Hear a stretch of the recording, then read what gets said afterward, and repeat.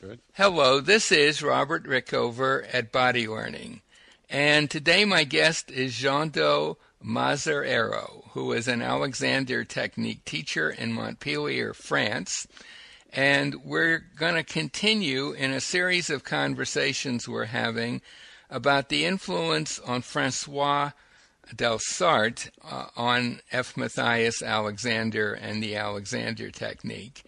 And our topic for today's show, which Jean-Do might want to modify, but I'll just throw it out there. The question was, F.M.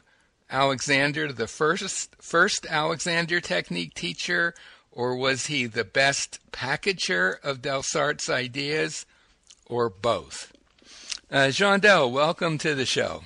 Yes, welcome. Thank you very much for having me here. Well, it's been a real pleasure talking to you about this, and there's been quite a bit of reaction to our two previous podcasts. So I think this is kind of an interesting question. I mean, you raised earlier on the what seems pretty certain to have been a strong influence of Delsarte's ideas on Alexander's own story and on his writings as well. Yeah. And so that series of questions I just posed occurred to me after listening to the second of our podcasts last time. Is there a way you could answer that question in under 20 minutes? Yes, because I think I can frame a very, very quick answer. Okay. And then I will, if you let me, I will explain a bit more why there is this two-head answer. Okay, sure. So, was the most effective promoter of Delsarte's ideas? Yes, for sure. Well, for sure, for what I've read, for the extensive study as I've had of the Delsarte system history in time, it is quite clear that the young Alexander was the most intelligent promoter of Delsarte's work. Mm-hmm. What it means is that it's the only one I found to really understand and continue the teaching of conscious guidance. Mm-hmm. Because the Delsarte system has been promoted everywhere, but it's only in Tasmania that the teaching of conscious guidance, that is the teaching of concerted activity with verbal instruction, the promoting of the autonomy of the pupil has reached really its highest point. Mm-hmm. So we are talking about the young Alexander here. Mm-hmm. But my answer is not complete, because also Alexander is, to me, in my eyes, the first real modern Alexander teacher. And that is after 1925. He became the teacher of the Alexander Technique as you know it, which is the introduced hands-on work, which is a sort of conditioning through correct sensation, where in fact the orders, the verbal instruction, have become like a trigger of a subconscious representation of good use, which is that the pupil experience a different use that is in fact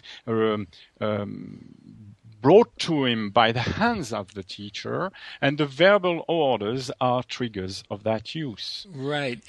But before he arrived at that hands-on process of teaching, from what you know, was he teaching? It sounds from what we talked about earlier, he was basically teaching Delsarte's ideas, but not including the illustrations that Delsarte created. Is that correct? That's correct. Yes. And could you say a word or two about the role of those illustrations? I know we covered it before, but I think it would be worth describing again.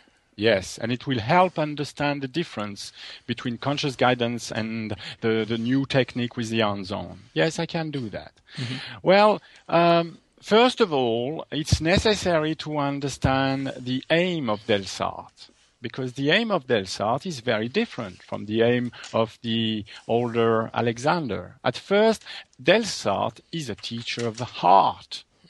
He's a teacher of art to singers and actors. And so his idea is to help people to express on stage mental phenomena, which are sensations and emotions. It's very difficult, really, to, in fact, project sensations and emotions that you are playing. And so Delsarte recognized that the play at his time was very dry or very, I would call it, not impulsive, not real. It was fake, sort of. And that was mid 19th century France, right? Yes, yeah. early 19th century, right? France and the States too, because the American were the first one, and really they were the best supporters of Delsarte at the time. You know, so what he found is that in order to express mental phenomena as emotions or sensation on stage, so that the public would get the meaning, will get the situation the actor was trying to portray, he found that he had to guide them and help them to use conscious guidance of the mind and will. You have to understand that at first, conscious guidance is not conscious guidance of the physical self. For Delsarte, it has no meaning to think of the guidance of the physical self. For him, the physical self is just the instrument of mind and the instrument of will. So it would reach body language. It will reach voice, which is another part of the body production, you know. And in order to reach that, all the parts had to be organized as a whole according to a reasoned plan. That's the idea. And so we were talking about the tableau, the diagrams or the images that Delsarte was producing, and he was giving these different images to the student. It was a psychophysical training of the mind and will to free the path of expression, and this came through mental behavior, attention, memory, reasoning had to be improved because there was a poor direction of these aspects of the control of the actor. And because of that, and only because of it, there was a poor play of the part of the physical body. And did Delsarte use these images in combination with other methods like verbal instructions or hands-on or anything like that? Well, the tableau or what we call the gestures, which are in fact an image where you see the relationships between the different part of the torso and the different part of the torso and the head. This was, in fact, a way to explain verbal instructions. Okay. Yes, okay. Yeah. It was a combined system where to get the understanding of the instruction, you needed to look at the diagrams, because otherwise you wouldn't have known what the instruction meant because they were different from your habits. Right. So at the time, I could find no clue, no idea, no proof anywhere that any of Delsarte teachers or himself ever manipulated anyone. It was absolutely not part of the system. In order to understand the instructions, the pupil had to watch the tableau, had to watch the image. And then when this was done, you have to understand that there was not one image or one set of instructions. It was because they were not looking for the correct use of the part, as we would say today. No. They were trying to find freedom between the parts according to certain laws. So Delsarte would give more than one picture, more than one set of instruction. And so with this instruction and the two diagrams, the pupil would go in front of mirrors and he would, in fact, which means repeat the instructions by heart, and he would project the instruction to the different parts of his reflection, which means that to project, in fact, it's a problem of practical will. You have to have the top part of the torso to be backward. You have to be the second part of the torso has to be antagonistic to the first one. The third part of the torso has to be antagonistic to the second, and the fourth has to be antagonistic with the third. And you have to relate that, and you have to present not only this as a statue. No, the idea was to have a fluid movement from that, in fact, whole set of relations between the parts to another set of whole relations. So the fluidity, the passage was more important than the impersonation of the statue. So he was teaching movement. He was teaching movements. Now, did Alexander have any access to either these illustrations or to whatever Delsarte's verbal instructions were? Well, I must tell you, you are changing subject now. Okay. No, it's okay. I will answer this. Yeah. For the moment, all this is conjecture because my understanding of the situation is through studying the writings of both men, and the fact that I found that Alexander lived very near Mr. Delsarte's brother, Camille Delsarte, in Tasmania. So we know one thing for sure is that Mr. Camille Delsarte, the younger brother, left France in 1857.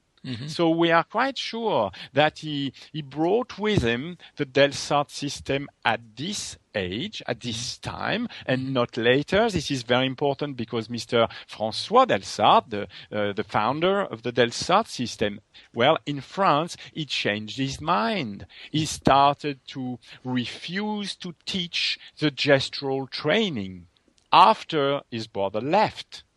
So Camille, when he emigrated to Tasmania, he had the 1857 system. Yeah, and what we are quite sure is that he was not following the full Delsarte theoretical system, and he was more into using a much simpler system, where instead of this passage from one tableau, one what you call representation or conception of the whole movement to another, and to another, and to another, in order to produce a fantastic and lifelike representation of emotion or sensation, it was much simpler. It was just, in fact, passing from the wrong use of the parts to the correct use of the mechanism of the torso and the head. So he didn't need as many pictures as his brother would have. And also, there is something that is quite clear, is that Delsarte, the François, the older brother, the creator, he was a fantastic drawing person. He could take a piece of paper and draw yourself, or draw you in a different move as you are, while this is a skill that you have to train for years and years and years. And I don't imagine that Camille's little brother did all that, because he was just a teacher of singing. He was just a guy that was renowned for curing voice problems. And we know for sure, I know that we don't have any direct connection between Alexander and Camille. They didn't as far as we know, they didn't As far meet. as I know, no. But on the other hand, Alexander certainly spent time with a lot of Camille's students. Yes. And he, at some point, I think around 1896 or so, put himself out as a teacher of the Delsarte method. He explicitly says that in his advertising, right? Yeah, he should have written a teacher of the Camille Delsarte system. Well, because I imagine that nicety wasn't utmost in his mind. But as you said, he wouldn't have said that. I believe it was in Melbourne that he put that out. He would not have done that, given that all his friends and fellow actors knew about the Delsarte method, if he himself didn't have some training or background in it, right? I mean, he would not have called himself, it would have been a foolish move to call himself a Delsarte teacher if he didn't actually have some exposure to Delsarte's ideas. That's my idea. Yeah. It's obvious. And just, I'd like to keep this conversation a bit on the short side, but I do want to ask you this.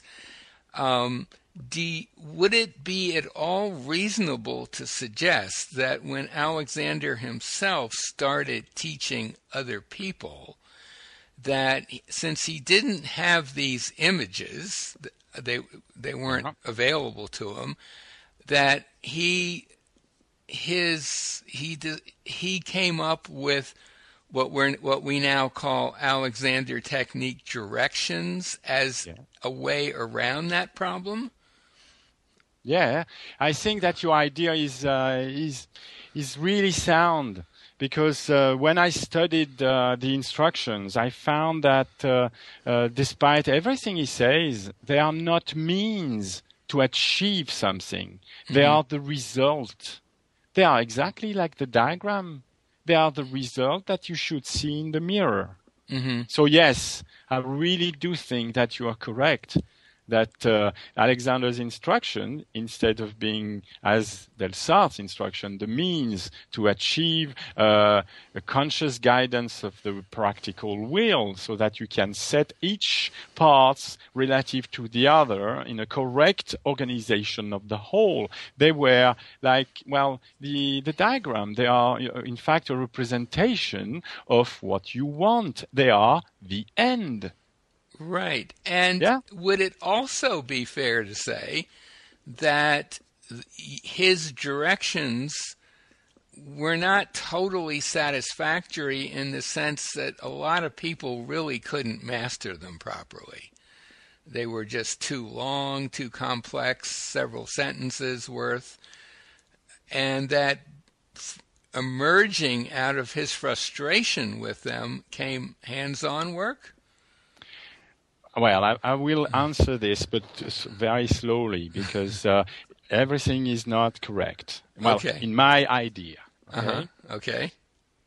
You have to understand that Alexander, in fact, transformed the use of instructions, which were at first the means of the movement. They were the explanation of how you should move one part, in what direction relative to what. Yeah, they were geometrical instructions, and it transformed them into the result, which is completely different. Mm-hmm. So the insatisfaction he found with these instructions is like normal, because they are not the right tools. I don't know what happened, but he mistook the means for the end here. It's very strange that this could happen, as he's always talking about the danger of making this mistake. But it's quite clear, because nowadays I, in fact, decided to go back to the early Alexander technique. I wanted to find how Alexander could, in fact, work with himself alone without any outside help and change his use, change his habit of mind and his habit of will. Mm-hmm. And I had, in fact, to see the instruction he was using as what they are, which are ends. They are not the means. If you, for example, I will give an example so that this becomes a bit more clear. Mm-hmm. You have heard the expression lengthening and widening the back. Yes. Mm-hmm. Yes. Okay. Mm-hmm. So this is a result. Right. It does not give you any sort of indication of the movement of the different parts of the torso that are necessary for the spine and the torso to lengthen and to widen. Right. It's only through maybe the administration of someone, the hands-on of someone, that maybe these words could trigger the right thing, but they are not means. You understand? It's a very different. Oh, I understand. So, yeah. but so it sounds like his verbal instructions were actually descriptions of what he wanted to happen. But they were not actually ways to make it happen. Exactly. And so when students would use them, they would become frustrated, I would imagine. And at some point, it seems as though, according to Frank Pierce Jones, it was around 1914, but at some point, he basically, it almost sounds like he kind of gave up on pure directions and said, I'm going to get it for them, basically by using my hands to guide them. That's my impression. Yeah. And that, I think, might be a good place to bring this conversation to an end and follow up on it with questions about what are the implications for today's teaching and so on. But the big picture, I had always felt that Alexander's early directions, at least the ones I know about, were flawed mainly because they were so complex, too much to process in the moment. But I'm getting from you that there's an even more fundamental flaw, which is that they aren't actually directions. They're more, they're more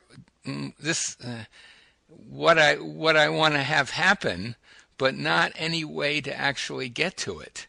Exactly. Yeah. But may I say something? Just one last thing, because sure. We don't have to belittle the man, because in fact I said that he maybe made a mistake about the way he worded the instruction as a representation of what he wanted instead of the means. Yes, but as a translator of Alexander, and I can tell you something, is that his books are a gold mine. Because behind the instructions, you get the books, and in the books, you get, nearly all the means you need in order to fulfill the end that he's proposing. And it's very important to that he left us the end result we want. You understand? Sure, he left us absolutely. the end result we want. Well, for up to us to try and understand what he meant, because it's not that straightforward. But also, there are so many biomechanical indications in his different books. Right. It's possible to reconstruct the means to achieve the end he's proposing to us. So I totally agree. He gave us a lot. Without him, there would be no technique. There would be no initial technique. There would be no understanding of the Delsarte system either. Right. No, I totally agree with that. Well, let's bring this conversation to a close, and then we're going to do some more. My guest today has been Jean-Do. Let me get my little cheat. Jean-Do Massoero, an Alexander Technique teacher in Montpellier, France. And Jean-Do, thank you so much for being on the show today. Yeah, thank you for listening.